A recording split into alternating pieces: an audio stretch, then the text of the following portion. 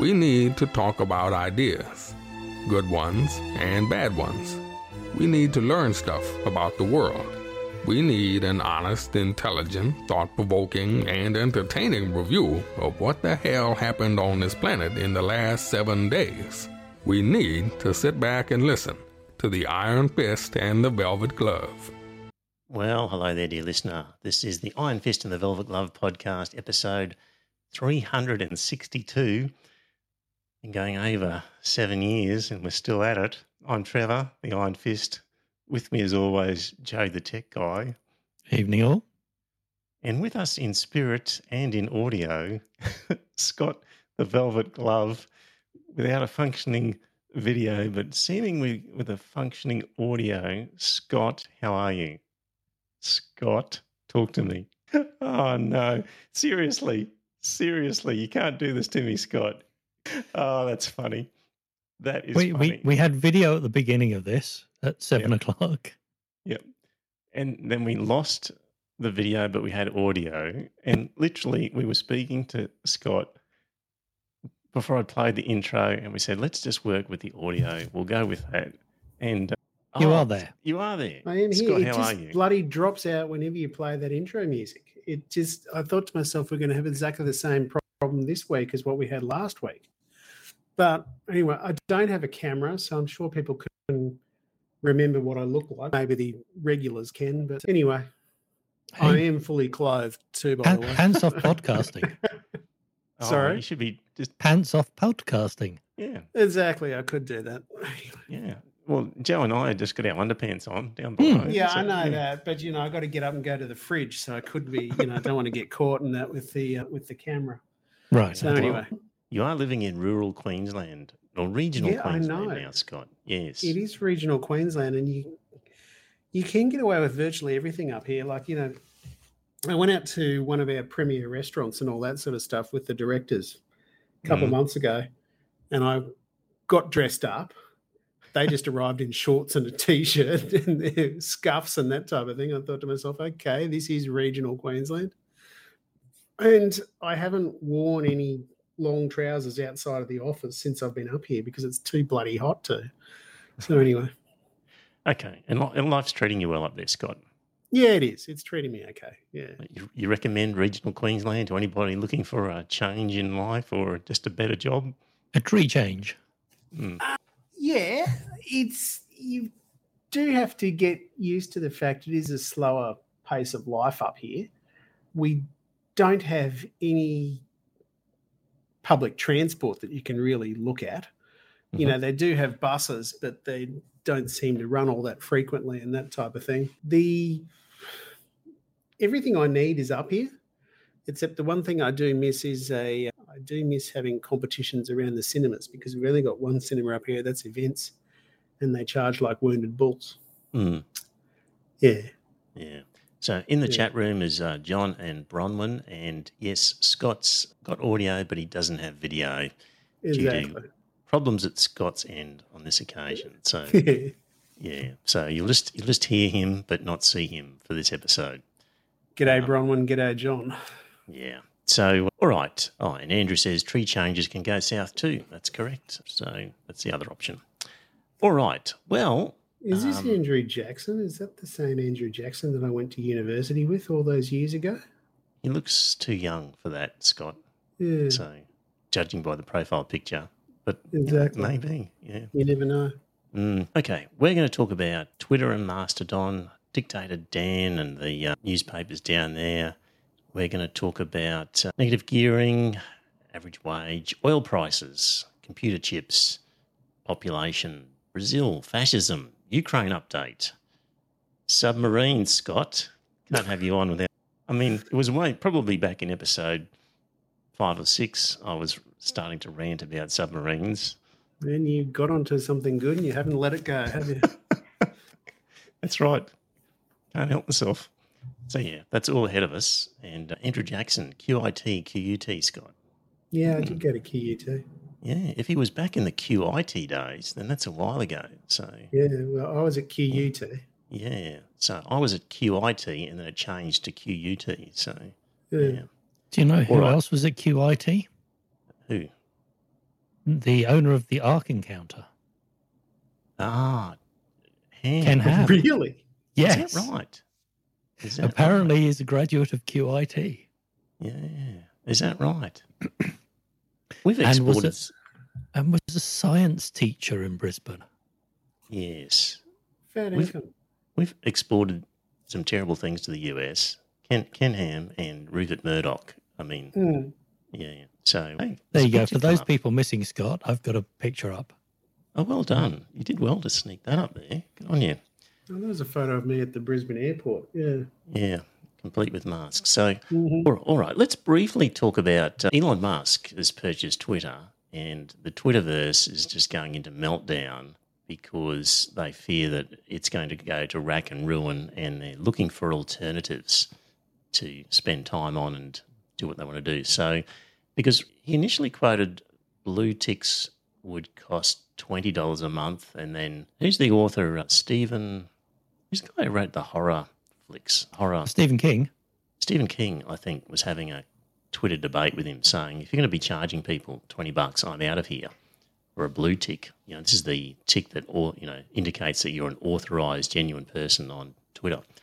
And Elon Musk said, oh, well, let's make it $8. You know, the point wasn't that Stephen King didn't have $20 to stump on. He just felt he shouldn't pay any money at all. So anyway, Elon took that as an opportunity to haggle, and it now seems that they're going to favour people who have paid the $8, and their tweets are going to appear at the top of the timeline. And if you haven't paid that, your tweets won't get much prominence, and people fear it's going to turn into a real shitfight in there. So they're looking for other alternatives. And the one that seems to be the likely replacement, if any, is Mastodon. So, Joe, we were talking about it earlier, and it looks a little bit like Twitter, but this one is not owned by anybody. It's all open source. Do you want to quickly explain what Mastodon is to the uninformed? The original intent from the guy was effectively a Twitter that wasn't moderated by big tech, that didn't have an algorithm that pushed certain paid content to the front and adverts to the front, and was going to be completely open. And so effectively it's a federation of servers. You find a server. Yeah, people host servers of their own free will, and they are responsible for content moderation, and they federate with other servers. So the idea is that basically, as long as you're federated with another server, you get whatever feeds you want, unmoderated, unfiltered from them. Now, Truth Social, which is Trump's free social media, is actually based on Mastodon. And there were some initial arguments as to him stealing open source software and not making the source code available. No. Shock horror. So although it's based on the same platform and in theory could federate with everyone else, most servers will have blocked it and will choose not to federate with it.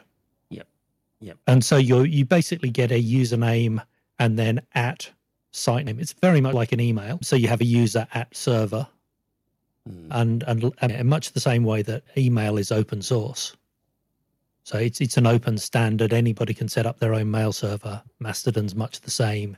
You can set up your own server, or you can find someone who has equivalent social values and then join their server and assume that your contents will be suitably tailored by people who match your values. So I've joined, and I'm trying to work out what I've done, but I'm at Trevor at oz.social. So as I understand it, oz.social is one of these servers. It talks to a whole bunch of other servers. So people can be it just gives you a home address, if you like, but it doesn't prevent you from interacting with other people on other servers. If you can just find them, you can add them to your feed to follow them. It just means that at oz.social, there are particular moderators who are responsible for that particular server, who have their own rules as to how hard or easy they are when it comes to abusive language or things like that. So each server has its own level of supervision.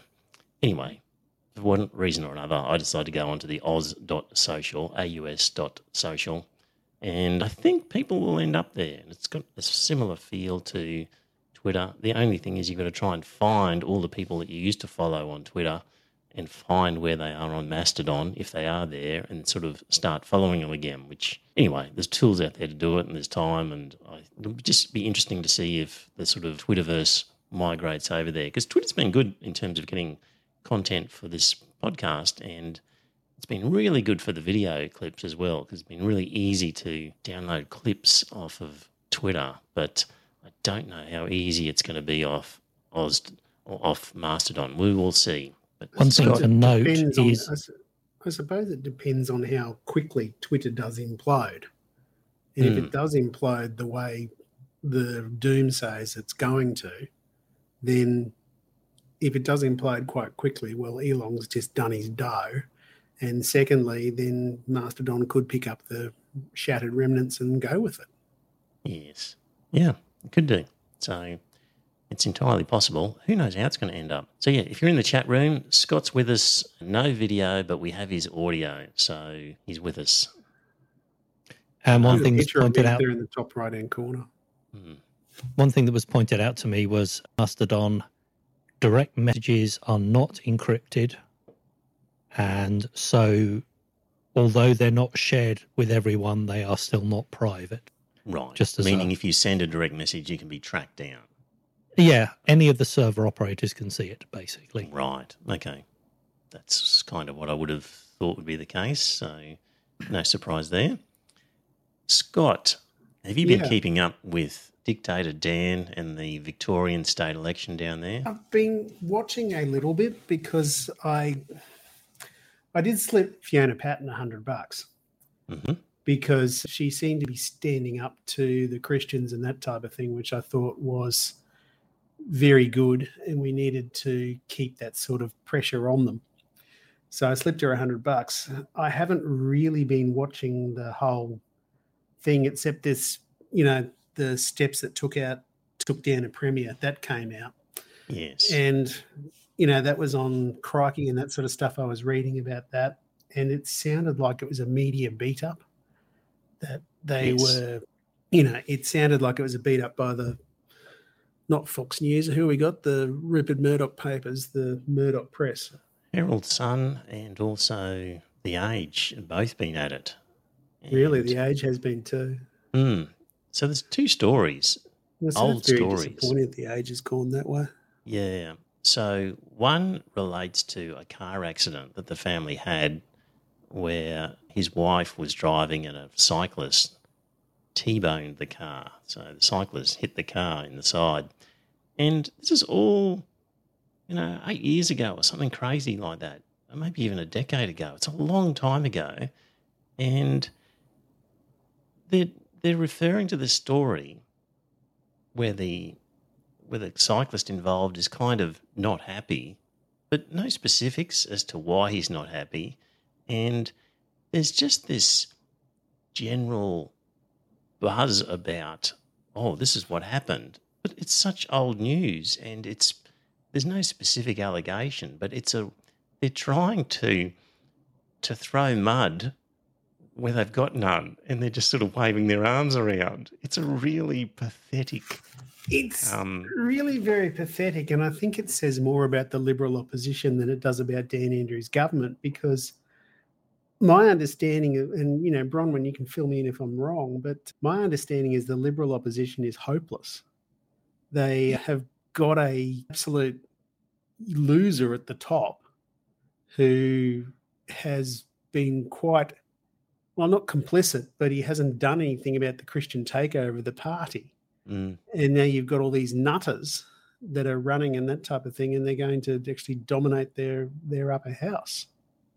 Yeah, so the papers are completely silent about that issue. But exactly. They're putting front page stories about old news, and it's not even just the Liberal opposition. It's just this sort of Nine Fairfax and Murdoch rags who are trying to run a smear where they've got nothing to smear, and they're just rehashing a story.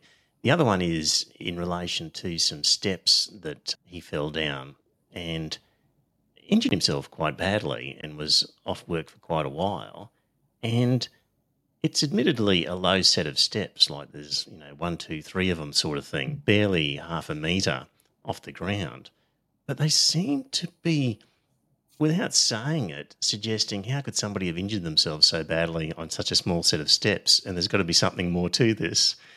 And it just totally ignores the fact that you can just fall over on flat ground, particularly as you're getting older, and break all sorts of bones and have all sorts of injuries. And there's nothing unusual at all in somebody having massive back pain in particular, or other injuries, broken bones, from falling down a relatively small set of steps. But again, there's no concrete sort of allegation here. It's just this, oh, look at those steps. They're the ones he fell off, and kind of insinuating he was drunk?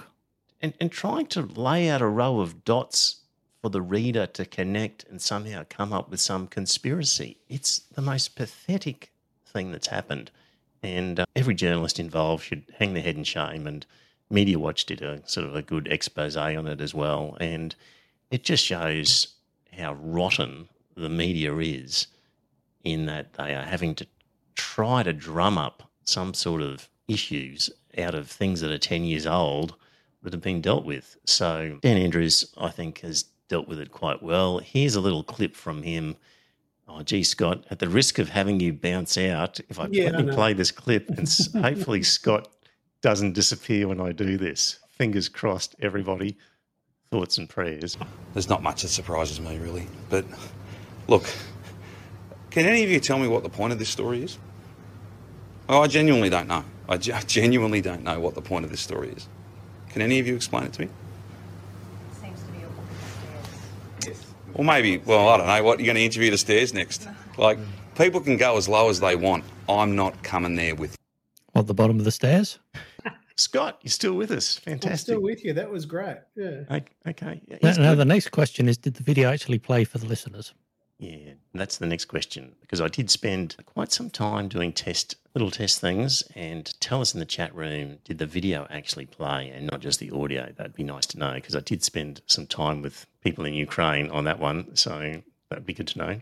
So anyway, look, I reckon this is a good reason why Queensland Labor, for example, should get rid of religious instruction lessons and replace it with media literacy lessons, because they know that the mainstream press, owned by the likes of Murdoch and Nine Fairfax, is going to be anti-Labor.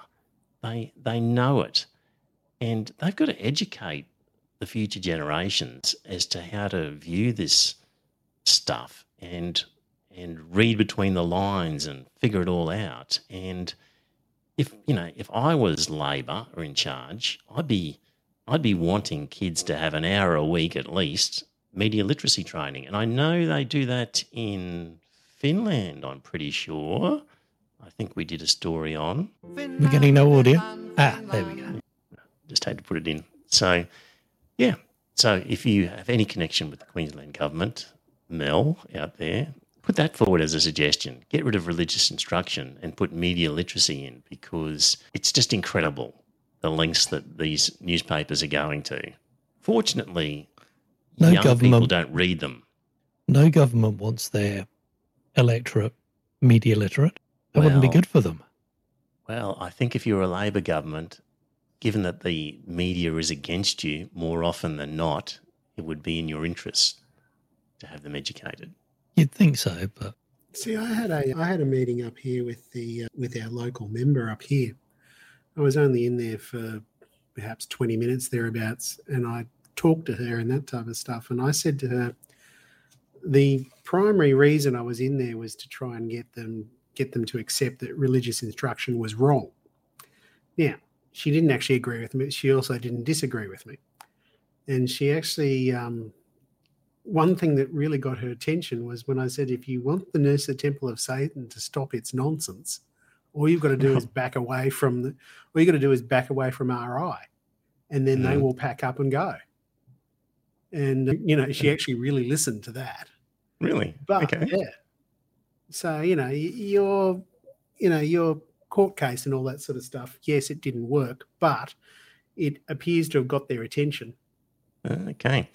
Just an update on that. We still have not heard anything from the DPP, so nobody's tried to contact Robin and interview him or anything like that. So we're just going to let it sit for a few more months, and maybe after Christmas, early New Year, maybe the 12-month anniversary, we will maybe try and get some definitive answer from them. So at the moment, fortunately, nothing as expected, and hopefully it'll all go. We'll know for sure in another 6 months. We'll be able to say it's definitely gone away. So yeah, that's the latest on that one. No, all quiet on the Western Front as far as that's concerned. So No news is good news.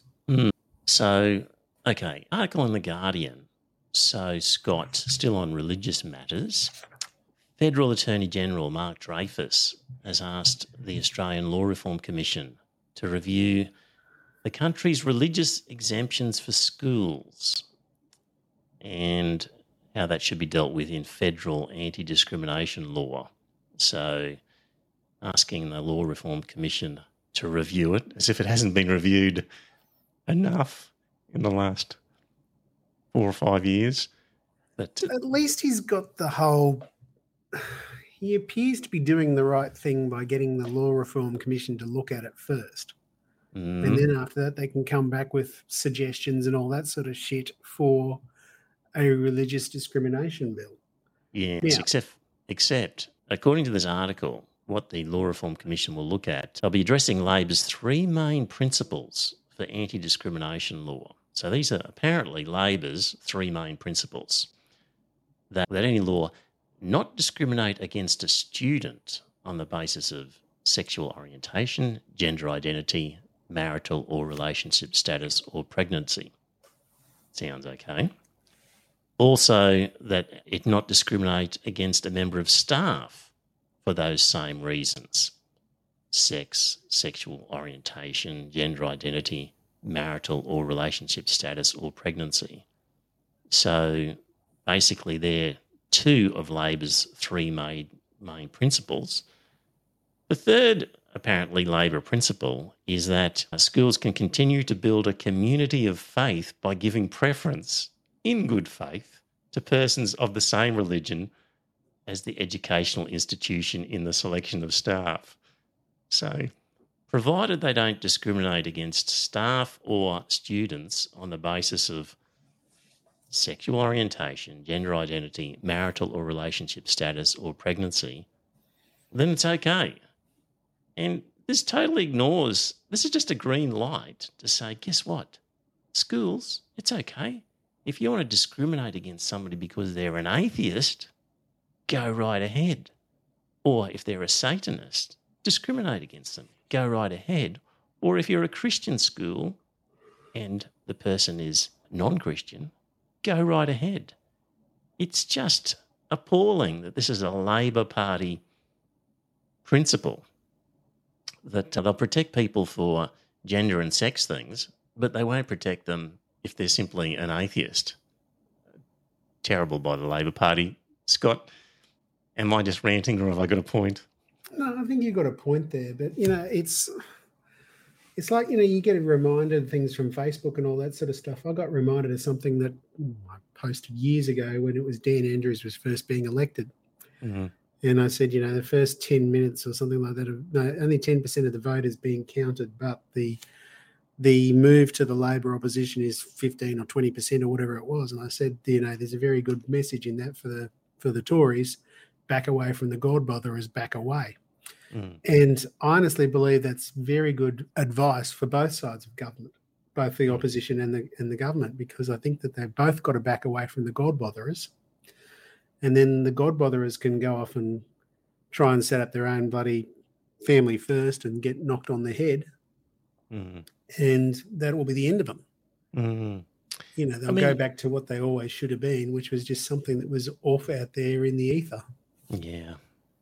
Anyway, quite okay to discriminate against people because of their religion, provided it's, Christians discriminating against non-Christians, which is essentially what happens. So John in the chat room says, where did I find that? And it was an article in The Guardian, which will be in the show notes. So an article titled, Labor takes step towards new religious discrimination laws with review of exemptions for schools. Google that and you'll find it in The Guardian.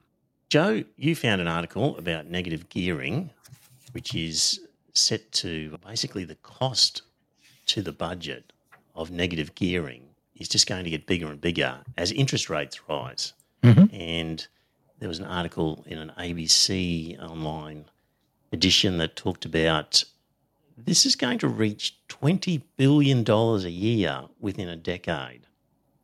The two things, the capital gains tax concessions that property investors get, and also, and the other part of this was that most of these benefits go to the top end of town. So 39% of negative gearing benefits go to people earning more than basically $130,000 a year.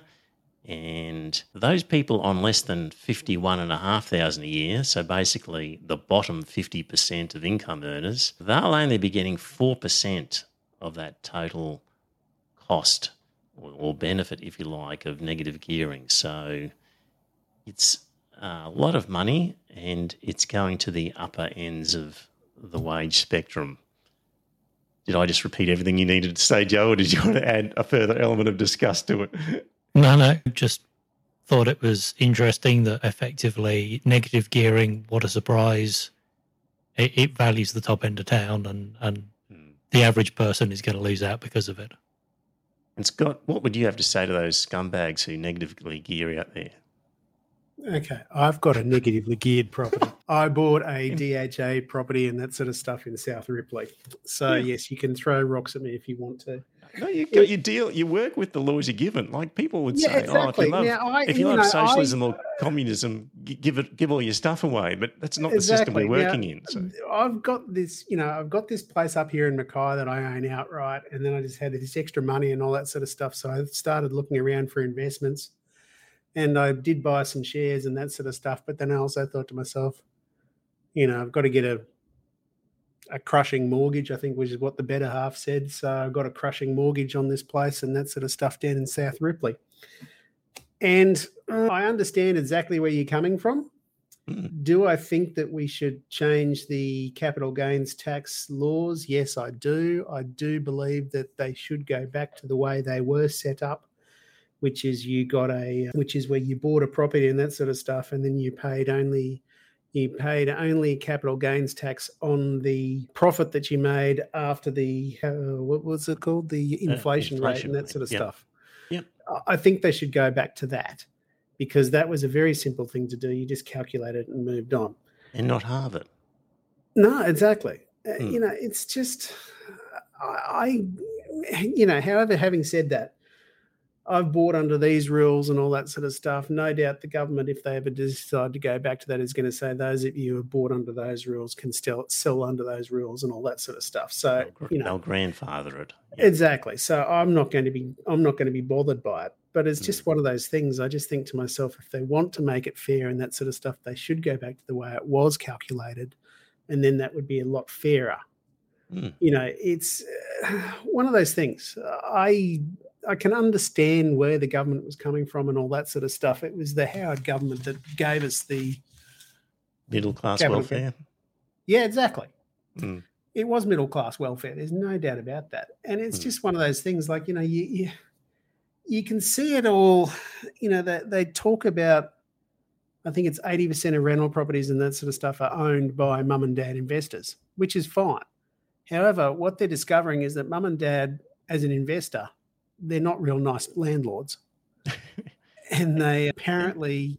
And they're just another competitor at the auction when it comes to purchasing. So... Exactly. Really, it's a fundamental thing of, do you think property should, shelter, should it be an investment vehicle? Should we be encouraging it as an investment vehicle? And I'd say no. Like it's a very Australian way of viewing property. It is. As an investment, and it's a very popular barbecue sort of conversation point. But I think if you went to Germany or Austria or places like that, you would not get anything like the same number of people having investment properties. In Germany, or even primary. In Germany, it's very unrealistic. It's mostly people rent for their whole lives. it's just one of those things. Their rents don't go up dramatically like ours have, though. And Now, it's not seen as a great I don't know. investment It's category. But, In it doesn't Europe- make any sense, Scott. Let's say you buy a house for 500,000 and you sell it for $1 million, and Well, you've had it I for paid more than 5 that. years, and inflation was running at 5%. So it should be the case that, all right, the original 500,000 in today's money is now 580,000. Therefore, you've made a profit, if you like, of 420,000. Well, at least pay tax on that full 420,000. But the way it currently works is you then halve that 420. yeah. So you And only, pay you tax only on pay that. tax on $260,000 of it all and all that sort of stuff. Meanwhile, if you've been flipping hamburgers or pouring beers or handing Yeah. out coffees and you've earned that 420,000, you pay tax on the full amount. So why should capital gains income just get halved? It's just an unfair arrangement for starters. It is quite unfair. Mm, It's just one of those things now. So Yeah, I mean, in Jersey, where I lived before I moved over here, you got tax breaks on your primary residence, but not on any investment, mm, which made far more sense to me yeah, because as a first-time buyer, I was struggling. Yep. And so getting the interest taken off my tax was great for me, rather than giving it as a break for somebody to invest and earn and we're wealth. the opposite. We Yeah. are the opposite. Yeah. Yeah, These things it go is. on around the world. It's not hard to look at them and say, that's probably a better system. Why don't we just introduce that? Of course, you need a set of balls to actually sell it. Invested interests. Yes. Well, indeed. that's the whole point. You've got, you do have a hell of a lot of people that are already invested in that sort of stuff. Mm, If you grandfather them and that sort of stuff and say, now, look, we're not going to be touching you, they're still not going to believe you because you were the party that introduced that tax and that sort of stuff. mm, And that is where the problem is. Anyway, it's, yeah. I've got a theory on grandfathering, Scott, which is you can gradually run down the grandfathering. yeah, So I agree. you could say, you know what, this sort of 50% discount that we give you, we're gonna phase that out over 5 years. So if you sell your property tomorrow, you can have the full 50%, but next year you only get 40%, next year 30%, next year 20, 10, 0. And you can sort of phase these things out as well. So they don't have to be grandfathered forever. No, I agree. It's one of those things now, I don't know if you were trying to make me feel guilty about my investment property, but No, anyway. no, I wasn't. I was just teasing. Yeah, I know. I was just having fun. Yeah, I know. It's one of those things. It's But it actually proves a point. Like, you'd It have to work does with the prove a rules that you are presented with. So there's yeah, exactly. nothing Now, wrong. I go back to a high court ruling, which was many, many, many moons ago, and it was said that, and the judge in the high court said, if there is no moral compulsion to pay tax, only a legal compulsion to pay tax. If a man can structure his affairs in a way within the law to minimize the amount of income tax that he must pay, then he is quite entitled to do so. So that is what one of the reasons that I have bought this place and that sort of stuff, because I'm just acting within the law. Yeah, no criticism, Scott. I was just because I knew your circumstances. Yeah, which is fine. Yeah. It's if the laws change and that sort of stuff, I will comply with the law. Yeah. Hey, But last you're week quite right. Last week we had a brief guess at average wage and median wage. And I did take the time, dear listener, to have a quick look. And the average wage, well, this is for 2019-2020, was $63,882. But the median wage was $48,381. So I think when we talk about wages, the key figure is the median wage, lining everybody up from the poorest to the richest and stopping halfway along the line. Okay, what's that person earning? And that is the 48,381. Is that the median or is that the modal? That's the median. Okay. Modal is where you have the most a whole bunch common. of people on 50,000 Yeah. Not so many on 20, not so many on 80. The modal is 50. But yeah, that's not Yeah, okay. going to work in this situation. So because averages can be misleading, and in this article from the ABC, just to sort of make the point, why is average taxable income higher than the median? And it's because some exceptionally well-paid people drag the average up. So imagine you had 10 people in a room, 9 of them earn $10,000 a year, and one of them earns $500,000 a year. The average would be 59,000, but median would be 10,000, which would be much more representative of the true situation. So that's the wages in Australia from 2 years ago.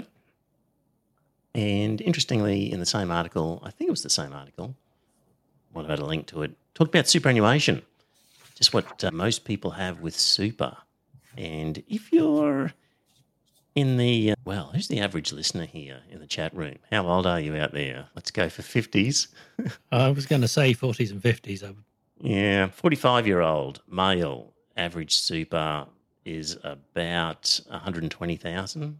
Female, Really? about 80,000. Oh, no, female is about 80,000. 55 to 59 age group, average super balance. Male would be about 160. Female, about 115, 110. So there's quite a disparity between male and female in these figures. Actually, I think I've got this. Facebook audience Yeah. are 67% male, 32.8% female, with most of our listeners between 25 and 54. Oh, there we go. The 45 to 54 is slightly higher than the 35 to 44, which is slightly higher than the 25 to 34.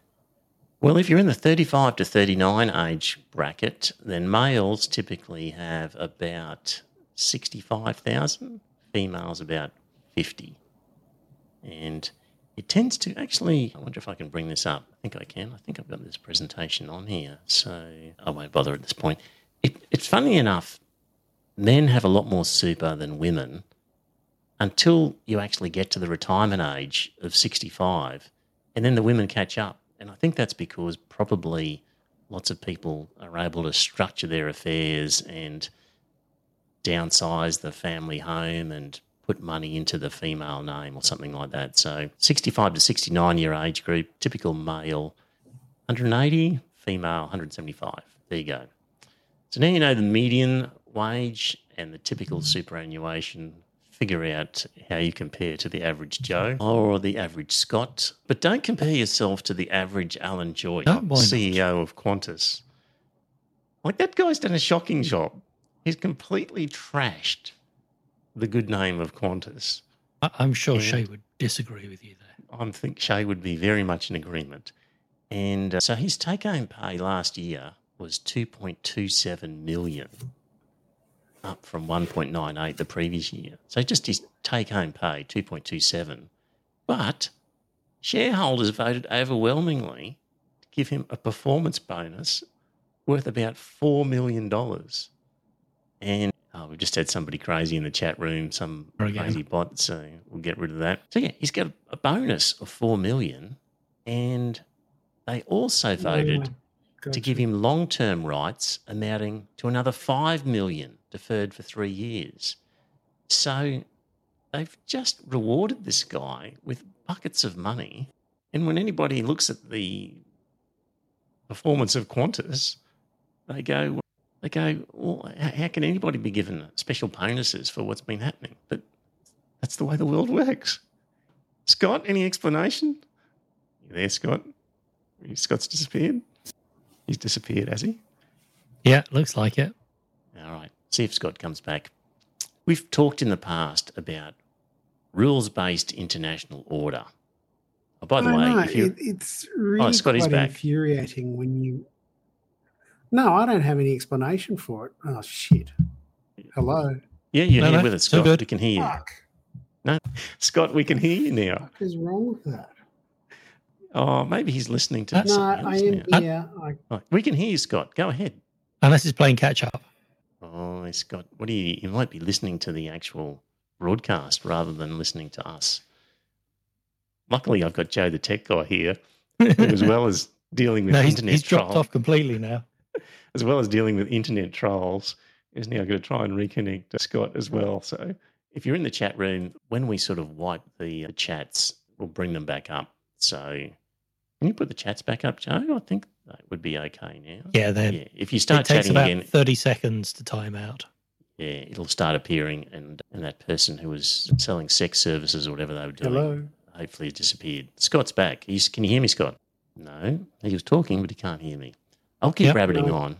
Oh, you can hear me, Scott. Yeah, I can hear you. Okay, Scott, tell us how you feel about Alan Joyce and his massive bonus.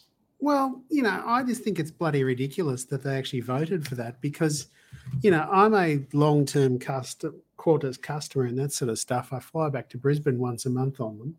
Mhm. And, I haven't experienced the extreme stuff ups and that sort of stuff that they ended up giving us all $50 for. Mhm. But, it's not a real pleasant experience when you're herded on there and that sort of thing with them. Mm. They're not the premier airline they once were. And it's really quite infuriating when you get, what's the word I'm looking for? When you just get stuffed up and that sort of stuff. Like, there's all sorts of stories about bags being sent overseas, which should have just made it down to Brisbane and all that type of thing. Mm.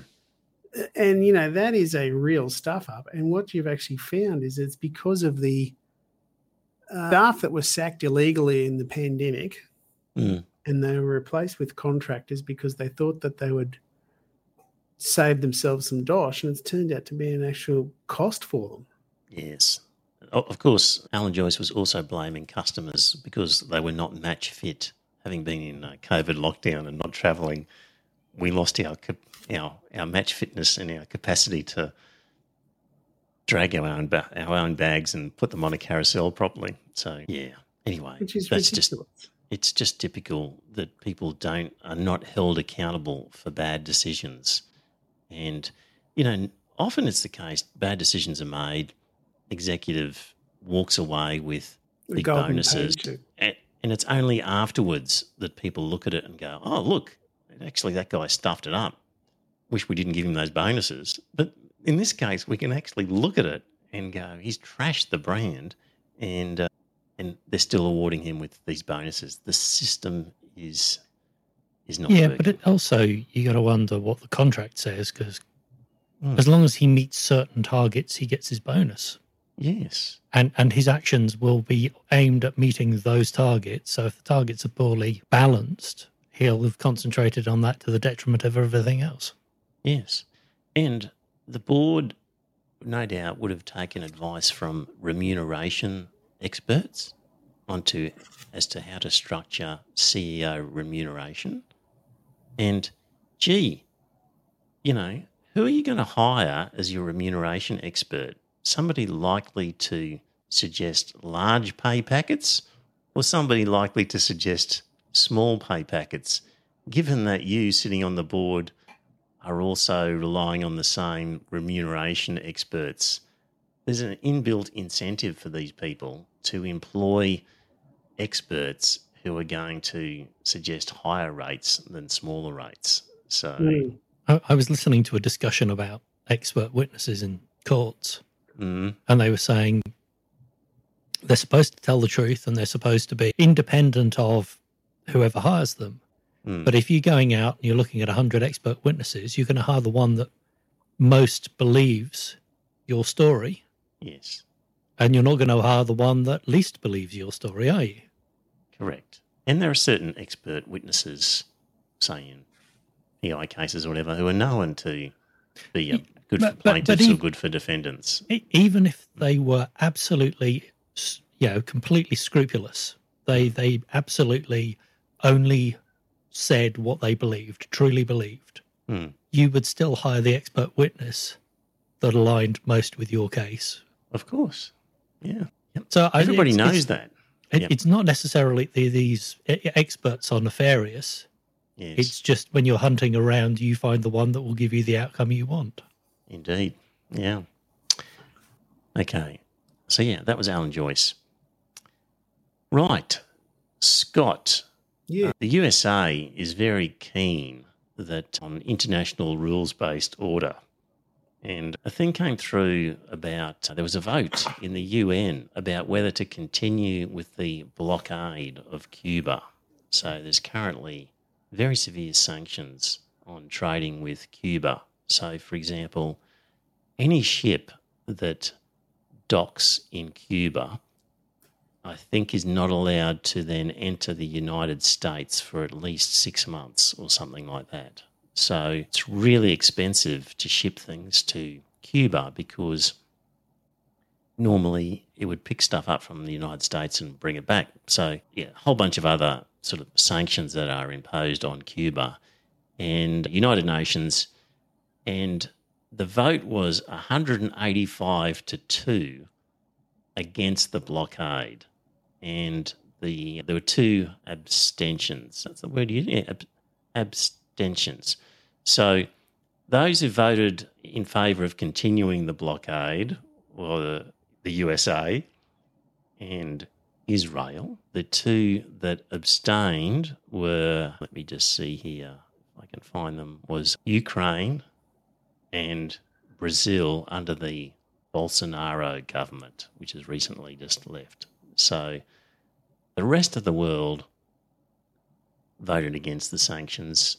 It's not a good look. I think, Scott, Israel's coming under increasing criticism in the world, I think. People are referring to it as an apartheid state, and things like this are not good. Rightly so. Because, Israel has behaved very much like an apartheid state. It is bloody criminal the way they treat the Palestinians. Now, that doesn't, please don't take me for being anti-Semitic here or anything like that. You can be critical of the Jewish state and not be critical of Jews. I do not for 1 minute believe that if the PLO were as well armed as the IDF, that they would not stop pushing until they'd pushed the Jews into the Mediterranean. It's one of those things. But Israel has got to accept that they've got the upper hand militarily and that type of thing, and comes with that a level of responsibility. They have to be prepared to shoulder their arms a little more and take their fingers off the trigger, and they have to show real restraint when they're dealing with the Palestinian people. Because the Palestinian people have got every right to be very pissed off for the way they've been treated. Israel's definitely turning into a bit of a pariah state, I think. For Absolutely. many people who were sympathetic towards it maybe 20 years ago, but increasingly less so. So these sorts of things, like this vote against poor old Cuba, the US and Israel. I know, it's really quite ridiculous that, because they're Yanks such a threat to the world. Yeah, the Yanks have to accept that Cuba's big patriarchal friend is dead. The Soviet Union is gone, so Cuba is no longer any sort of threat to the United States. So if they want to call themselves a Marxist economy, let them call themselves Marxist. It's no problem because they can't do anything to the US or anything like that. And I just think the Yanks just look very churlish when they continue this blockade of Cuba. Indeed. So speaking of sort of sanctions, interesting thing has occurred. So there's a group of 7 rich nations plus Australia. Well, I guess that's the G7. So the G7 plus Australia, they've agreed to set a fixed price when they finalise a price cap on Russian oil later this month. So this is scheduled to take effect on the 5th of December, where these countries, G7 plus Australia, have decided that there's going to be a price cap on Russian oil. And the idea is to ensure that the EU and the US sanctions aimed at limiting Moscow's ability to fund its invasion of Ukraine do not throttle the global oil market. So the idea is, well, we need the oil, but we don't want Putin to get rich from the oil. So we're just going to impose a price cap. And that's going to start on 5th of December for crude and 5th of February on oil products. Guess what Russia said? Russia said, well, we just won't supply if you're going to set a price cap. You just can't unilaterally tell us that there's a price cap on our oil. We'll set the price that we want to sell it at, thank you very much. And if you're not going to pay it, then we're not going to supply it. I mean, it's quite extraordinary for Australia and the G7 countries to say, well, we're just going to tell Russia what it can charge for oil. I mean, we still want their oil and we're going to charge, but we're going to tell them what they can charge for it. For goodness sake. Yeah, that is a little bit ridiculous. I mean, the world's got to recognise, and the US has got to recognise, that Russia, India, China are too big. And what worked against Venezuela and Cuba will not work with these guys. So John says the US has still got sanctions on Venezuela, but are now talking about buying their oil. That's right. They're suddenly cozying up to Venezuela and wanting to be friendly again. It's pathetic. So I found this article called Global Finance versus Global Energy, Who Will Come Out on Top? And this was by Dr. Karen Knessy, who's an energy analyst, author of 14 books on energy-related and other topics. She was Austria's foreign minister for 2 years. She served 10 years in the foreign service. And she's fluent in classical Arabic, amongst other languages.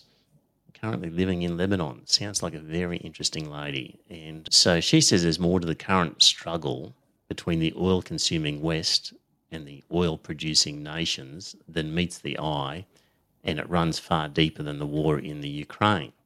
So she says, in this war between global finance and global energy, one fact remains clear. You can print money, but you can't print oil. So the European Union agreed to impose a Russian oil price cap.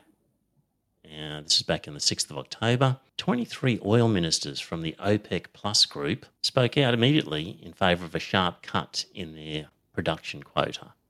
So there's OPEC and there's 10 non-OPEC energy producers, and they're sort of collectively now called OPEC Plus, and they're now coordinating their production of oil. And they've been doing it since 2016. And originally people thought, well, good luck. You guys won't be able to organise yourselves and you're not going to be able to pressure the world like you think you can. But today, former rivals such as Saudi Arabia and Russia are managing to converge their interests into powerful cards. So it used to be normal practice for Riyadh to take into account and execute Washington's interests. A simple phone call was enough, but that's changed. And talks about the proxy war in Ukraine, and she said that you've got the US and European allies who basically represent the finance sector, and they're engaged in a war against the world's energy sector. And while it's easy to print paper currency, and the US was doing a lot of it, as well as other countries with quantitative easing, oil cannot be printed. It's a fundamental problem for the West. And it's going to win out at the end of the day, is what she is saying. So she wrote a book in 2005 called The Energy Poker. And she dealt with the issue of currency and whether oil will be traded in US dollars in the long term. And she says, at the time, my interlocutors from the Arab OPEC countries unanimously said that the US dollar would not be changed. Yet 17 years later, that view has devolve starkly. So, dear listener, this is the key. When the world collapses financially, one of the reasons it's all going to relate to currency. And essentially, after the gold standard was abandoned, the US basically said to Saudi Arabia, okay, sell your oil, but you have to trade in US dollars. And provided you do that, we will support you, but you have to people have to buy and sell oil in US dollars. And for the US, that was a big advantage because basically it then meant that, okay, a US dollar was no longer equivalent to a certain number of ounces of gold, but it was equivalent to a certain number of barrels of oil.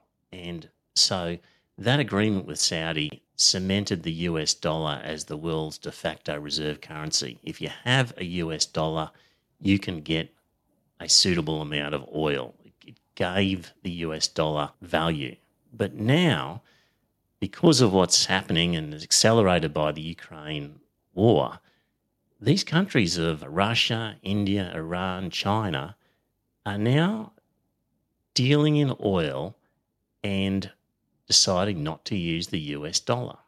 And that's a huge change. And it's a massively important change in the world affairs. And I think I'm going to talk about it next week a little bit. So just finishing off this article here, Washington no longer maintains its ability to exert absolute leverage on OPEC, which is now repositioning itself into the OPEC Plus. She's basically predicting the oil suppliers will win out.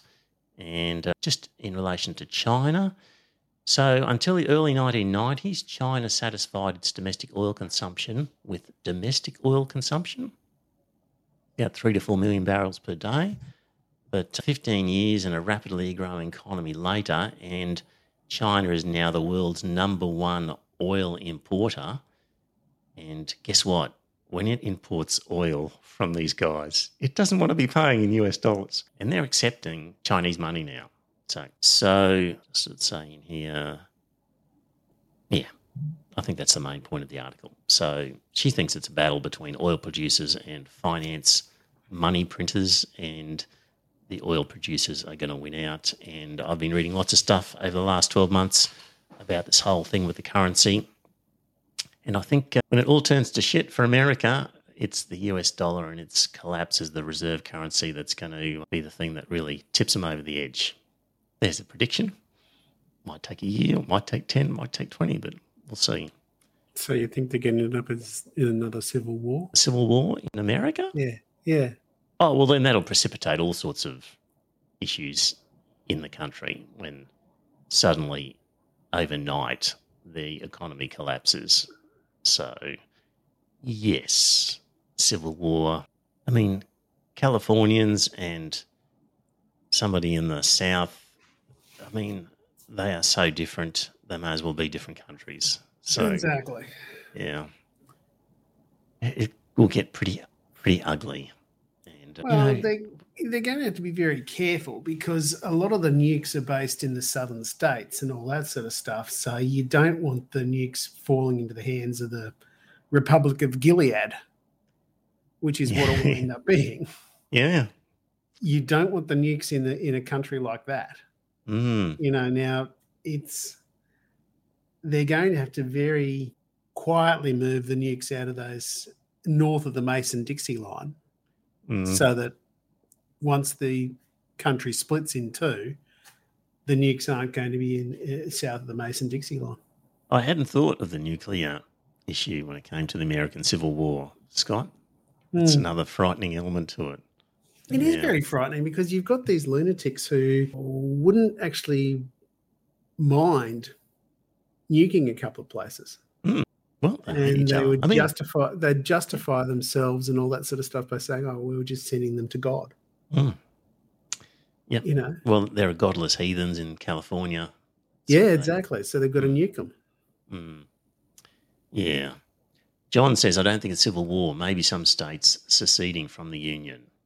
Is that the same as civil war? Well, what happens, John, is some states want to secede and the other guys say, not so fast. Yeah. We're not going to let you.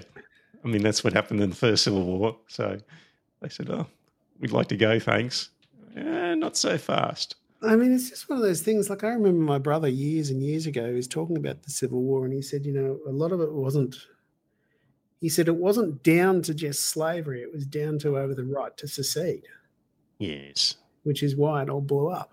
Indeed. Yeah. Anyway, just generally on Europe then, I mean, they're in trouble because without cheap Russian gas, they just can't compete. So, yeah, and that's really very annoying, actually, that Germany is continuing down the road of closing their nuclear power plants. Now, one would have thought that considering you've got a shutdown of cheap Russian gas coming into the country, that you've got a very good reason to keep your nuclear power plants turning over. My view on all this, Scott, is that in Australia we don't need nuclear power stations. No, we don't need. I can well see that Europe does. Exactly. It's just one of those things. Like Europe, Europe's further down the renewable road than we are, but they've got a long-established nuclear industry which has been completely blemish-free. I mean, I bet you can name 3 nuclear power plants, or maybe the latest 2 in Ukraine, but you can name Chernobyl, Fukushima, and 3 Mile Island because they're the only 3 that have had have had problems. But you can't name any of the nuclear plants in France or any of the Cap de La nuclear Hague. plants. Sorry? Joe can. Cap de La Hague. I used to live you can opposite name it. them. Right, fair enough. But I bet you can't name any of them that are in Sweden or anywhere like that. And then Hinkley Point in England Well, fair and enough. Sellafield. Sellafield had a nuclear accident. Oh, did it? Yeah. Anyway, I it's just I get the point that you're making, Scott. Yes. It's just- exactly. it's Not most of us can't name them because they're generally safe. But yes. they're further down the road than we are. Like, I think it is absolutely ridiculous that Dutton is still talking up nuclear power for Australia. So nuclear that was built in the 60s and 70s is a sunk cost. Exactly. And the cost of keeping it running is very, very different to the cost of building from new. Exactly. And if you were going to start up if you're going to start up now, you've got a huge amount of money that you've got to spend on it. It just makes no sense. Like, it's, Paul, bless his heart, he had a very much he loved nuclear power. But, he would not ever get it through his head that renewables have come down in price so much that they now make perfect sense that we should go with renewables rather than nuclear power. Well, especially Yes. with pumped hydro. Exactly. Paul would argue that there is not enough storage to make renewables reliable enough, is what he would say. Yeah, I know, but we've already got that, they've got this thing that's going up west of Mackay and that sort of stuff up here that's going to generate more than 2/3 of the electricity for Queensland. Really? Yeah. Solar farm? No, this is the pumped this is the hydro. dam. Yeah, the dam. Yeah, the that's pumped it. hydro. So the idea is that you have a surplus of solar during the day. And that will pump the water between back up solar, the hill. yeah, you pump the water up the hill and then overnight and in cloudy conditions. And if your solar plants and your wind plants are diverse enough, so covering a large enough area of country, the weather is different in different places. And so you've got a surplus of generating capacity and you store the surplus that you do have to tide you over in the periods where you're not generating.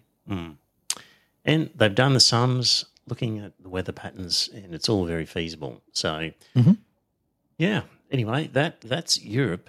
They are in trouble. They're in course real they're in trouble over there. They're in real trouble because you've got the current situation that the French government and that sort of stuff are all wearing turtlenecks underneath their jackets just to say, look, you can be warm if you wear this. They're just trying to get everyone ready for a cold winter. Yeah. We are once again the lucky country. Now, Very much so. quick advertisement break. So just a reminder that there is a newsletter. So as I scroll through different articles during the week, I highlight them, and I've got a system set up where if you subscribe to the newsletter, you will, I think 3 times a week, get a look at the articles that I have highlighted that might be used in the podcast. So go on to ironfistvelvetglove.com.au and find the newsletter link and sign up. There are currently 13 subscribers who get that, and it doesn't cost you anything. It saves you from having to subscribe to 60 or 70 odd blogs and publications that I do and sort out the wheat from the chaff. So I do it so you don't have to, and give it a go. Why not? I better subscribe to that. Yes, Scott, do that. And also patrons. So I haven't done it for a long time, but I better do it it's because I got a new patron. Danny Borland signed up. First patron in 5 months. And so good on you, Danny. And thank you to Danny, Obrad Puskarica, Anti-Us Sentiment, Tristan Hennessy, Mark Lavelle, Cy Gladman, Tom Stubbins, Ricky O, Greg Peach, Shannon Legg, Dan Tuvey, Matt Dwyer, Sue Cripp, James Leanne, Ranwin, Wayne, David Hanby, Virgil, Craig Ball, Shane Ingram, Yam Yam Blue, Zambuck, David Copley, Graham Hannigan, yet another Pinker fan, John in Dire Straits, who is in the chat room, Donnie Darko, Camille, Tom Dool and Paul Waper, Alexandra Allen, Matthew Craig S., Glenn Bell, Professor Dr. Dentist, Adam Priest, Murray Waper, Andy Dowling, Peter Gillespie, Gavin S., Daniel Curtin, Liam McMahon, Dominic Damasi, Maddock Man, Bronwyn, who was also in the chat room, Kane, Jimmy Spud. Good to see life has turned well for you, Jimmy, and your marriage looks great and your guitar and all the rest of it. Tony Wall, Steve Shinners, Alison, who's also in the chat room, Ayame, Wayno, Craig Gladsby, and Janelle Louise, and some people who don't like Patreon but who provide via PayPal would be Mr. T and Paul Evans and Anne Reid and Darren Giddens and David S. from Cairns and Noel Hamilton. So thank you to all those people. Yeah, if you get value out of this podcast and want to chip in $1 or $2, head to the website ironfistvelvetglove.com.au. You'll see a donation link. All donations, much appreciated. So there we go. Don't do it all the time, but thank you very much to the patrons. All right, to chips. This kind of ties in with the sanctions sort of theme that we've got going in the background of this podcast. So the US and the Netherlands are expected to hold a new round of talks this month on restricting China's access to advanced chip technologies. So Washington is trying to ramp up pressure on the Netherlands to block this company called ASML from supplying China with the sort of equipment that it wants to make top-end chips. So they already don't give China the very, very best stuff they've got, but America is pressuring them to also stop supplying the next level down stuff. So pressure from America on the Netherlands to stop their company from selling chip manufacturing equipment to China. Scott, here's a prediction. China will figure it out for themselves and they will ramp up their capacity to make chips and will eventually ruin Taiwanese chip-making businesses to the point where the Taiwanese will then say, well, you've totally screwed us with our major industry. If we join you, will that be okay? And can we start running our business again? Like if I was China and I look at Taiwan makes 65% of the world's semiconductors and almost 90% of the advanced chips. And why would you invade if you could just simply crush their economy by making chips and undercutting them? How's that sound as a theory, Scott? Yeah, okay. I can understand where you're coming from, but I don't think you and I are ever going to agree on China because I honestly believe that China has got to accept that they won that civil war and that the former island of Formosa has evolved and grown into a sovereign nation called Taiwan or the Republic of China. Now, the People's Republic of China, that is the mainland, that is a very different country to the Republic of China, which is Taiwan. And I honestly believe that China's got to accept the fact that they have won that civil war and that the Republic of China is an independent sovereign country and that the People's Republic of China is a very different entity. Now, he has made a hell of a lot of the 100 years of humiliation or 200 years of humiliation, whatever it was. And I can understand where he's coming from. But Taiwan is not in the same category as the rest of the humiliation that they have suffered. Mm-hmm. Because Taiwan has become independent ever since 1948 or 49, whenever the revolution was. Mm-hmm. So I can understand their humiliation between the British and the French and the Americans and all that sort of stuff. But they've got to accept that Taiwan has evolved and is now an independent sovereign nation. Mm-hmm. Now, I honestly believe that where they should start with all that is that they can sit down and talk to them because they speak the same language, and they should actually say to them that, you know, we're prepared to accept you as an independent sovereign nation, provided that you give up your request for the South China Sea. because both the Republic of China and the People's Republic of China both argue over that. They both True. they both lay claim to that. Yes. So if Taiwan said to the PRC, yeah, the South China Sea is yours, provided you give us that you recognise us as an independent sovereign nation, that would be a step forward. Yeah, China's never going to do that. I know they're never going to do that. They're never going to do that because Xi has got this fixation on reunifying Taiwan as But it's part not of just the Xi. motherland. Like, it's not just Xi. Like, okay. But you know, you've got to look at it. This sort of stuff. The history of it has been written and all that type of thing. Mm. You know, the Kuomintang ran across the Taiwan Straits to Formosa, and Formosa was still part of the. You know, that was back when they had the Kuomintang and that sort of stuff. They were still there, and they set up their own parliament and all that sort of stuff. Arguably, they invaded the existing population and overrun them. And yeah, okay, fair enough. you know, the existing natives of Formosa weren't real happy either, were they? Probably not. I don't know that, but it's one of those things.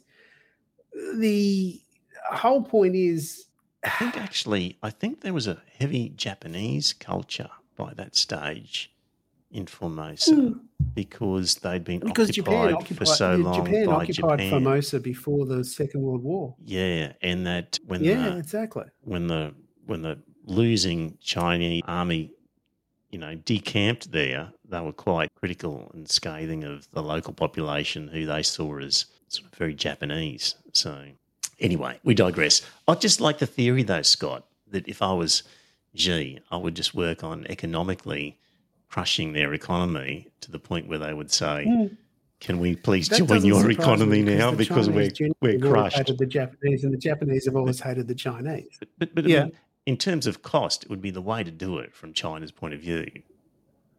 They're going to have to become much more self-sufficient with chip making.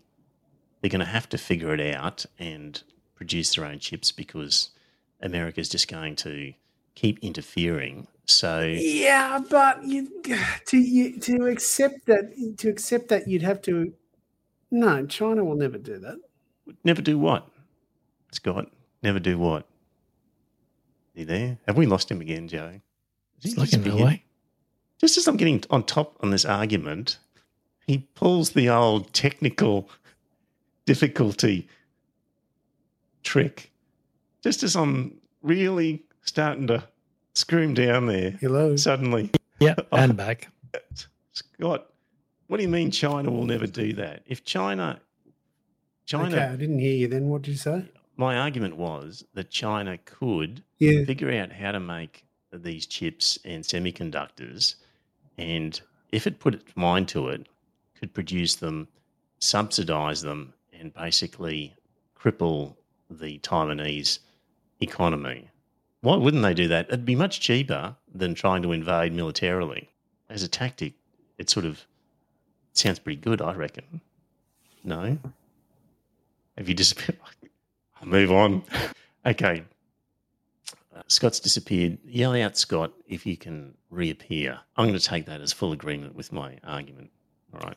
Robin was saying that the lunar eclipse is looking spectacular. Yes, there is a lunar eclipse. Duck outside if you have a chance. Are you back, Scott? Oh, I heard him there in the background. Yeah, he was there for a second. Yeah. All right. Put another coin in the meter, Scott. Yeah. It's not much of an advertisement for regional Queensland. He's got to use some of that rent money he's collecting from those tenants and get himself some proper internet. Fibre to the premises. Yeah. Just the box of all brain, again, isn't it? If you're predicting the end of the US empire, here are some things that might suggest that is increasingly likely in the near, not so distant future. Just some signs. And it would. I didn't hear what you just said. All right. You back, Scott? Are you definitely there? Scott? I'm not going to repeat myself unless you... And he's gone. No, there you go. If you're looking for signs that America is in trouble, here they are. Number one, Saudi Arabia rejected Biden's demand to increase oil production. And instead, they're working with Russia to cut production. And in fact, Saudi Arabia invited Xi Jinping for a visit. Number 2. Yeah, maybe they need to get Bandar Bush over there to renegotiate. Yes. Number 2, Lula won in Brazil, and he's talking up a new currency to replace the US dollar. So actually, I've got a clip on. Have I got a clip on Lula? No, I don't have a clip on. I've got it in writing somewhere. I'll come to that one. Actually, I'll find it right here. Lula said, so he's insisted that when his Workers' Party lost power in 2016, he said that the BRICS, so that's Brazil, Russia, India, China, the major shortcoming was its failure in South Africa, thank you. The major shortcoming was its failure to launch a new currency to rival the dollar. And in an interview from prison, Lula recalled, quote, "When I discussed a new currency, Obama called me telling me, 'Are you trying to create a new currency, a new euro?' And I said, 'No, I'm just trying to get rid of the US dollar.'" So that tells you how Lula feels about the US dollar. So he's the new Brazilian president. Other things that have happened that don't bode well for America is that Argentina, Saudi Arabia and Iran are exploring membership of BRICS. And the China-led Shanghai Cooperation Organization has added Iran as a new member. And Qatar has rejected a price cap on Russian energy. And Singapore clearly says it's not going to choose between China and the USA. India increases purchases of Russian energy products and pays for some of it using Chinese yuan. And a German leader visited China. And so there's a whole bunch of things going on that don't bode well for American hegemony. Scott, are you back? No. You'll hear the ping when he joins. Okay. Right. Alison can't see the eclipse because she's got clouds. Same with John. How does the world view Russia and China? So this was a report from the Bennett Institute at the University of Cambridge. And in this report, they examined how worldwide attitudes towards China, Russia, and the United States are shifting. So they looked at data from 30 global survey projects that collectively span 137 countries. And they've analysed this. So it covers not only high-income democracies, but also a comprehensive coverage of emerging economies of the global south. And they say there is a new cleavage. The strongest predictors of how societies align respective to China or the United States are their fundamental values and institutions. So if you're looking at the 1.2 billion people who inhabit the world's liberal democracies, let's just call it the West, 3/4 have a negative view of China and 87% a negative view of Russia. But if you look at the 6.3 billion people who live in the rest of the world, the picture is reversed. In these societies, 70% feel positively towards China and 66% positively towards Russia.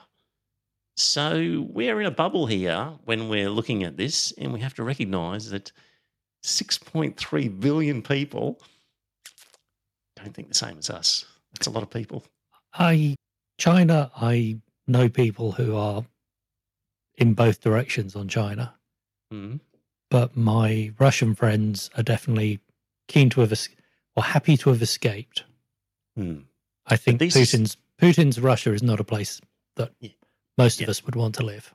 But this is the view of 6.3 billion people who don't live in Russia as to what they think of Russia. So, that just says that they're a favourable view of the country. Press corps is doing very well.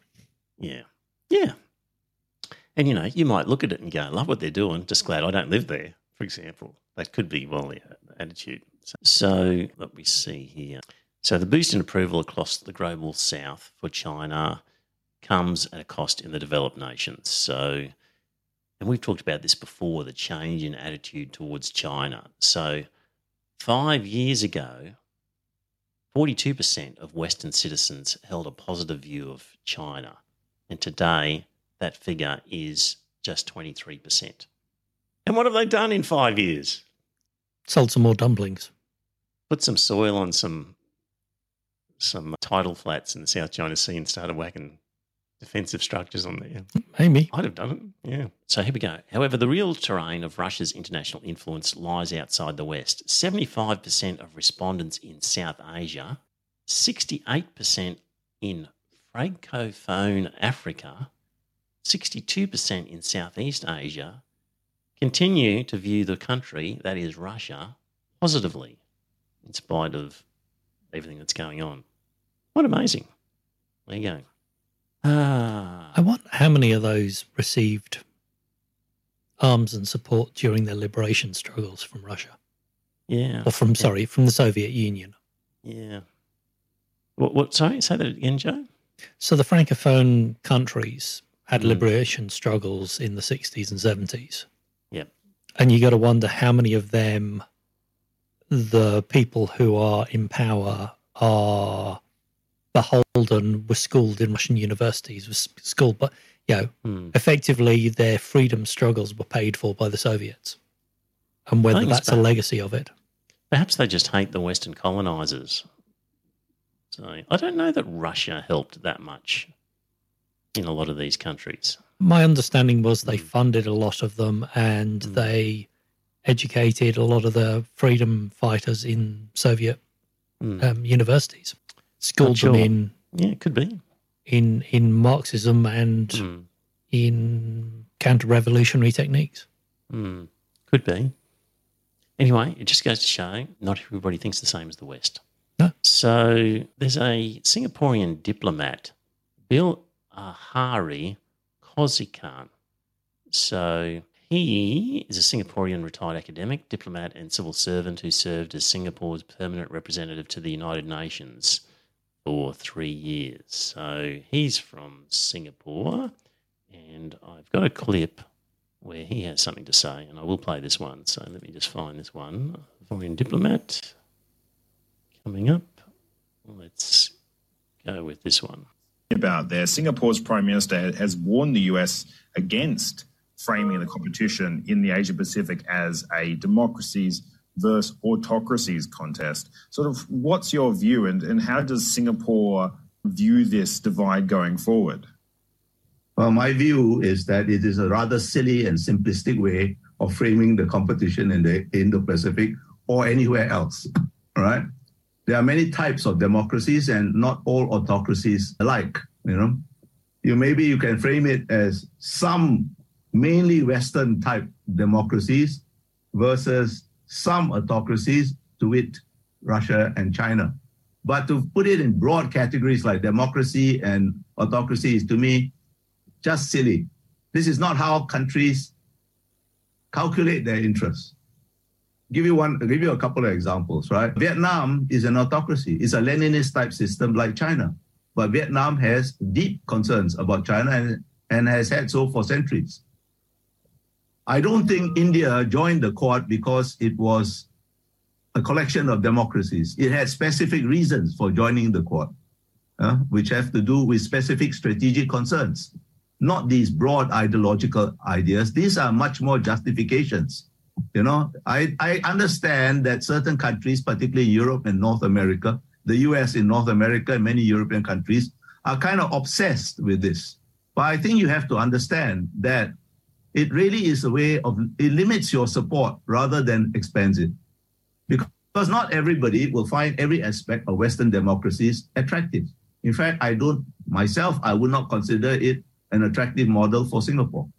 And not everybody will find every aspect of every autocracy, automatically abhorrent either. So it's a silly way of framing the thing. Simplistic, overly simplistic. It limits your support rather than expands it. So why do it? Except to make yourself feel better. There we go. Just how other people in the world think about these things. Worth considering. I think. Yeah, Singapore's a special case, isn't it? Well, what is the situation in Singapore? I don't know how it operates. Nominally a democracy, but one party's been in power for 60 years. Mm-hmm. It's very, very autocratic, I think, and it's very free market. Mm-hmm. So I think to them, the idea of a social democracy is probably anathema. and especially to those who've succeeded in Singapore, Mm-hmm. who are doing well under the system, I think that the idea that they should pay for the poorer might not be as welcome. Mm. But Singapore has done amazingly well. I mean, under British rule, I know someone who grew up in the villages, the rural villages, and it was severe poverty. And it's now a very, very modern state. Yes. You know, it's very first world in terms of its infrastructure and public services. Mm. This emphasis on autocracies and authoritarian regimes comes about because, for example, it used to be, well, they're goddamn communists, Mm-hmm. but they can't say that anymore, so they've got to find something else. That's the whole point.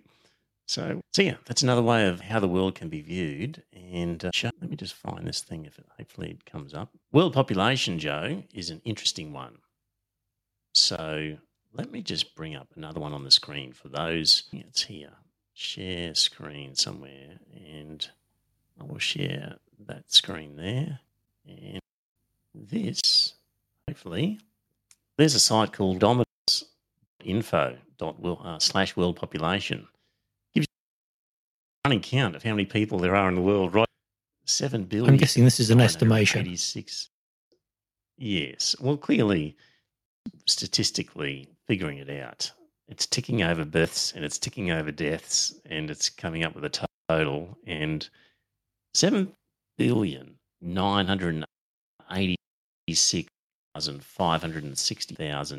7,986,560,920 people in the world right at this moment, odomina. So I think it's going to be in about a week's time. You'll probably see on the news that the world's population has probably reached 8 billion. So, Of which 3 billion are in India and China. yeah, well, that is the next thing. Is China 1.4 and 1.45 and India 0.41. Next on the list, dear listener, so we've got China as number 1 and number 2 in terms of population. Have a think about it. What country would you have at for the most populous country on the planet? And the answer is United States of America, 35,000.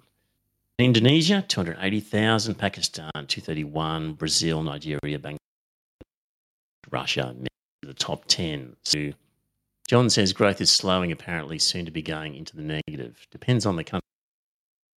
In fact, they predicted for 2050 that the population will be 9.7 billion in 2050. So I think about 2100 will start to level out. Anyway, that's while we're talking about all countries. I mentioned Brazil. Oh, the other thing, of course, Lula won in Brazil, and it seems like Bolsonaro is accepting the decision, unlike Trump. Lots of his supporters, though, are not happy. So there's been rallies where they're claiming not a fair election. And Joe, you see videos of these rallies. There's an awful lot of Nazi salutes, Sieg Heils going on. Just hundreds of people, thousands, with the Nazi salute. What's going on in the world? Yeah, well, there was a reason they chose to escape to South America, isn't there? Yeah, they did, didn't they? The Vatican helped them. Mm-hmm. That's where they ended up. A lot Not of only the escapees, dear Vatican. listener. I was watching. Who was the guy who committed the atrocities in Lyon and finally face court in France? I can't remember the names. Died in the 90s. Was prosecuted Right. in the late 80s, early 90s. Was this the guy with the sort of banality of evil type thing? When he was No. investigated? No. He was guy. he was Gestapo or SS. I can't remember which. Right. But he had worked for the CIA in Germany after the war, hunting down Soviet communist spies, and wasn't much help. But they wouldn't hand him over to the French because they were worried that he would spill the beans on the fact that the CIA had been employing him. Right. So the Americans basically, although they knew there was a warrant out for his arrest, Shipped helped off him to South escape. Africa. Well, they thought Well, They got him But down you know to what? There's, Italy or somewhere, southern Europe anyway, where he Right. caught a boat across to South America. right. A lot of them ended up in Paraguay, I think, time. Yeah, I think Or it was Uruguay. Paraguay. Uruguay, yeah. Just back to Ukraine, going all over the show. There was an article of Caitlin Johnston citing the Irish Times, basically saying that within Ukraine, those who are close to the fighting are saying, let's have a ceasefire and give up territory because we've had enough. And as you get further away from the front line, that's when people keep saying, oh, we want to keep fighting. And of course, armchair critics in the West, sitting comfortably in Australia or America or whatever, are saying, oh, you guys have got to keep fighting. But if you actually ask people on the ground close to the fighting, there's an awful lot of people there who have had enough and would prefer a ceasefire and give up the ground. So, as she says, because we are primates who evolved in small social groups, humans often have trouble feeling empathy for that suffering until it enters into our own immediate circle, our own city, our own house, our own sons, brothers and fathers going out to fight and never coming home.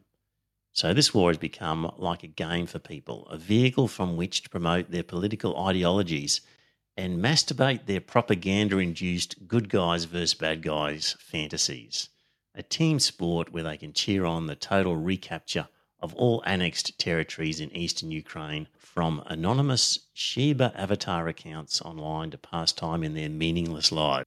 She gets quite poetic, Johnston, but good point, I think. The question is whether this is just appeasement, as Britain and France did with Hitler in the Munich Accord, whether Russia will actually Keep ever abide. Well, or they'll cease, they'll regroup, and then they'll attack again. Mm. Is a ceasefire actually in Ukraine's long-term interest, or is this just an excuse for Putin to regroup and prepare for the next assault? Mm. But do you think if they stopped for a couple of years and allowed a build-up of defensive forces that Putin would have another crack at it? It wouldn't surprise me. Putin, I think, has made clear that Ukraine is a breakaway province that he considers is Russian, and that he doesn't see Ukraine as a valid state. I don't know that Putin will ever be satisfied. Oh, well. So unless you have NATO sitting on his doorstep, which is apparently what kicked off the whole thing, the only thing that keeps Ukraine independent is an alliance of forces arrayed against Russia. And, at best, it's going to be the former Soviet states who are afraid of Russia, who ally together, and Western Europe and America stays out, possibly supplying arms. That's going to be your best case. But I'm sure that, NATO will be pushing to be in there. Well, I feel for the people on the front line, and I can well understand them saying, enough's enough. Okay, let him have the Donbass and Crimea, and let's just stop for a while.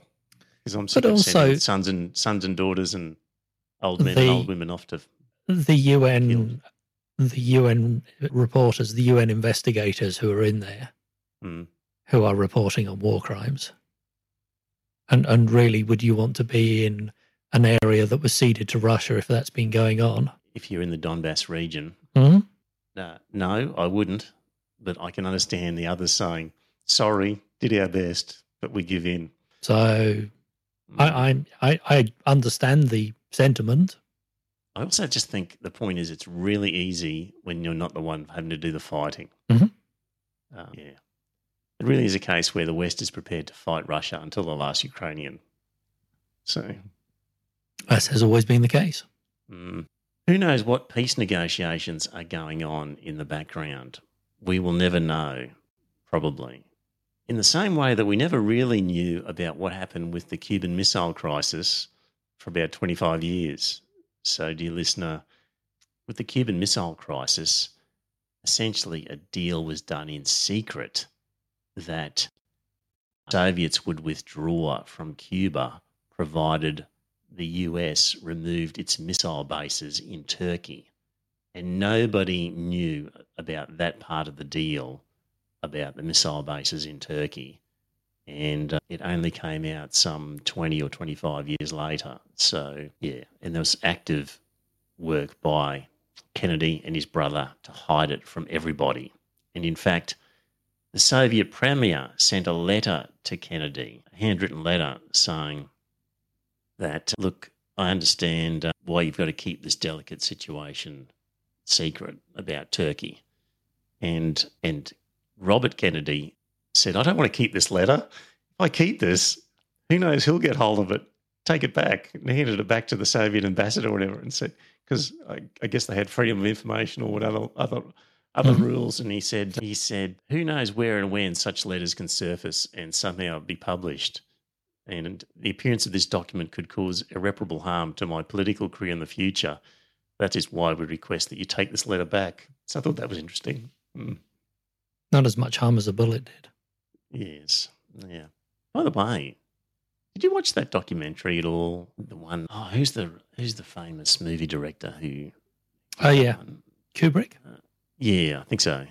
On whether it's assassination or JFK. No, I was thinking of Robert Kennedy, who was killed, wasn't he? Yes, both of them were, yeah. Mm. Yeah, but back to John F. Kennedy. Do you think he was killed by that assassinated? guy? Yeah, do you think it was as it was being publicised, or what do you reckon the odds are? There were certainly rumours about the mafia and JFK. Mm. So if it was a conspiracy, it was probably them.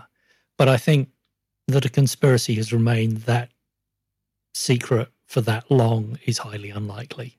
Mm. I think the conspiracy is that he was wanting to withdraw from Vietnam or not get into Vietnam or something like that, and it might have been the military who. Right. He was. Well, he screwed up Bay of Pigs, didn't he? Mm. So that's the sort of motivation for it that's talked about. Mm. Yeah, the usual rules apply. Mm. A secret is as well kept as the inverse square of the number of people who know. There you go. Yeah. And yeah, a plot of that size would have a lot of people involved. Yeah. Which is why Nord Stream. Yes. I mean, how many people are required to blow that up? I mean, you must have at least a 50? ship that, yeah, I mean, at some stage that's got to be revealed by some of the players in that. It had to be a significant number of people involved in that. So, but again, this will be a short-term secret. And by short-term, 5-10 years. Right. Yep. Yeah, and Alison after that time, political damage is minimal. Alison, she says she has lolled on the grassy knoll. What do you reckon, Alison? Could you have got a shot off from the grassy knoll? All right, just quickly, submarines. Great article in the John Menergy blog, once again, talking about submarines. And it just repeats everything I've been saying about these goddamn submarines, but repeats that nuclear submarines are noisy because they rely on a reactor to power a steam engine with cooling pumps. Well, I thought the Americans had built convection cooling, and therefore the American submarines were a level quieter than the Soviet ones of the same generation because they'd use convection. What's convection cooling? So basically hot water rises, cold water sinks. Mm. And so if you design your system well enough, you design it so that hot water, basically as your water heats up, it floats up. And then you have your radiator at the top of the system. And then as it cools, it comes back down and reheats into the boiler. Effectively, but these things require pumps to be pumping the stuff around still.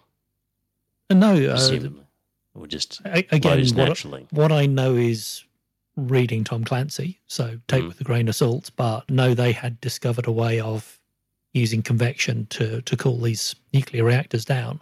And therefore they didn't require the noisy pumps, which is why certainly the SSBNs, the ballistic missile launchers, were effectively black holes. they were so quiet because they'd used that technology, Even though they were nuclear operated. even though they were nuclear. Haven't heard that. Let me read from this article. This is particularly extravagant when modern conventionally powered submarines are much cheaper and far harder to detect. Nuclear submarines are noisy because they rely on a reactor to power a steam engine with cooling pumps, turbines, reduction gears, and steam in the pipes. They also expel hot water that can be detected, as can the wake on the surface when travelling at high speeds. Modern battery-powered submarines, which Australia perversely has no plans to get, maintain near-silent operation with what's called air-independent propulsion, AIP, supplied by a hydrogen fuel cell in Singapore's German submarines, a Stirling engine favoured by the Swedes, or in the case of the latest Japanese submarines, by advanced batteries with long endurance. So these submarines have great advantage of making the crew far safer than noisy nuclear ones. And there was an essay in the US Naval Institute's magazine Proceedings in 2018 where basically the US Navy needed to consider acquiring some quiet, inexpensive diesel-electric submarines. And the ability of these quiet submarines was demonstrated in 2005 when a Swedish submarine sank many US nuclear fast attack subs, destroyers, frigates and cruisers in some joint exercises. So they performed quite well in those. And what do we get to here? The cost of the 8 nuclear submarines at the moment, $171 billion and possibly $200 billion for 8 nuclear-powered submarines, whereas we could get 10 of the latest German submarines, same as what Singapore has got, for about $10 billion. $1 billion each. Smaller crew, more suitable to our shallow waters. And there was an article in the Washington Post that disclosed that our decision-making regarding nuclear-powered submarines has been heavily influenced by a clique of former US Navy admirals who are generously paid by the Australian government. So 2 retired US admirals and 3 former US Navy civilian leaders have played crucial roles as paid advisors to the government during its negotiations to acquire nuclear submarines. So, gosh, we've got on the payroll 2 retired US admirals and 3 former US Navy civilian leaders. And funnily enough, their advice is to buy nuclear submarines from America. What a surprise. If you're interested in submarines, Yes. Smarter Every Day YouTube channel, Yes. he did a series aboard a US missile sub. Right. So lots of information on how they live underwater for months at a time. Yeah, how do they generate oxygen? How do they generate clean drinking water? So, an interesting one on how sonar works, which he keeps on hitting up against that's classified, I can't talk about that. Right. But quite an interesting series. What's it called again? Smarter Every Day. Smarter Every Day. Okay. Yeah, on the YouTubes. All right. I think we've reached 9:27, and apparently, according to Alison, she can see the moon. So it's time for us all to go outside and have a look.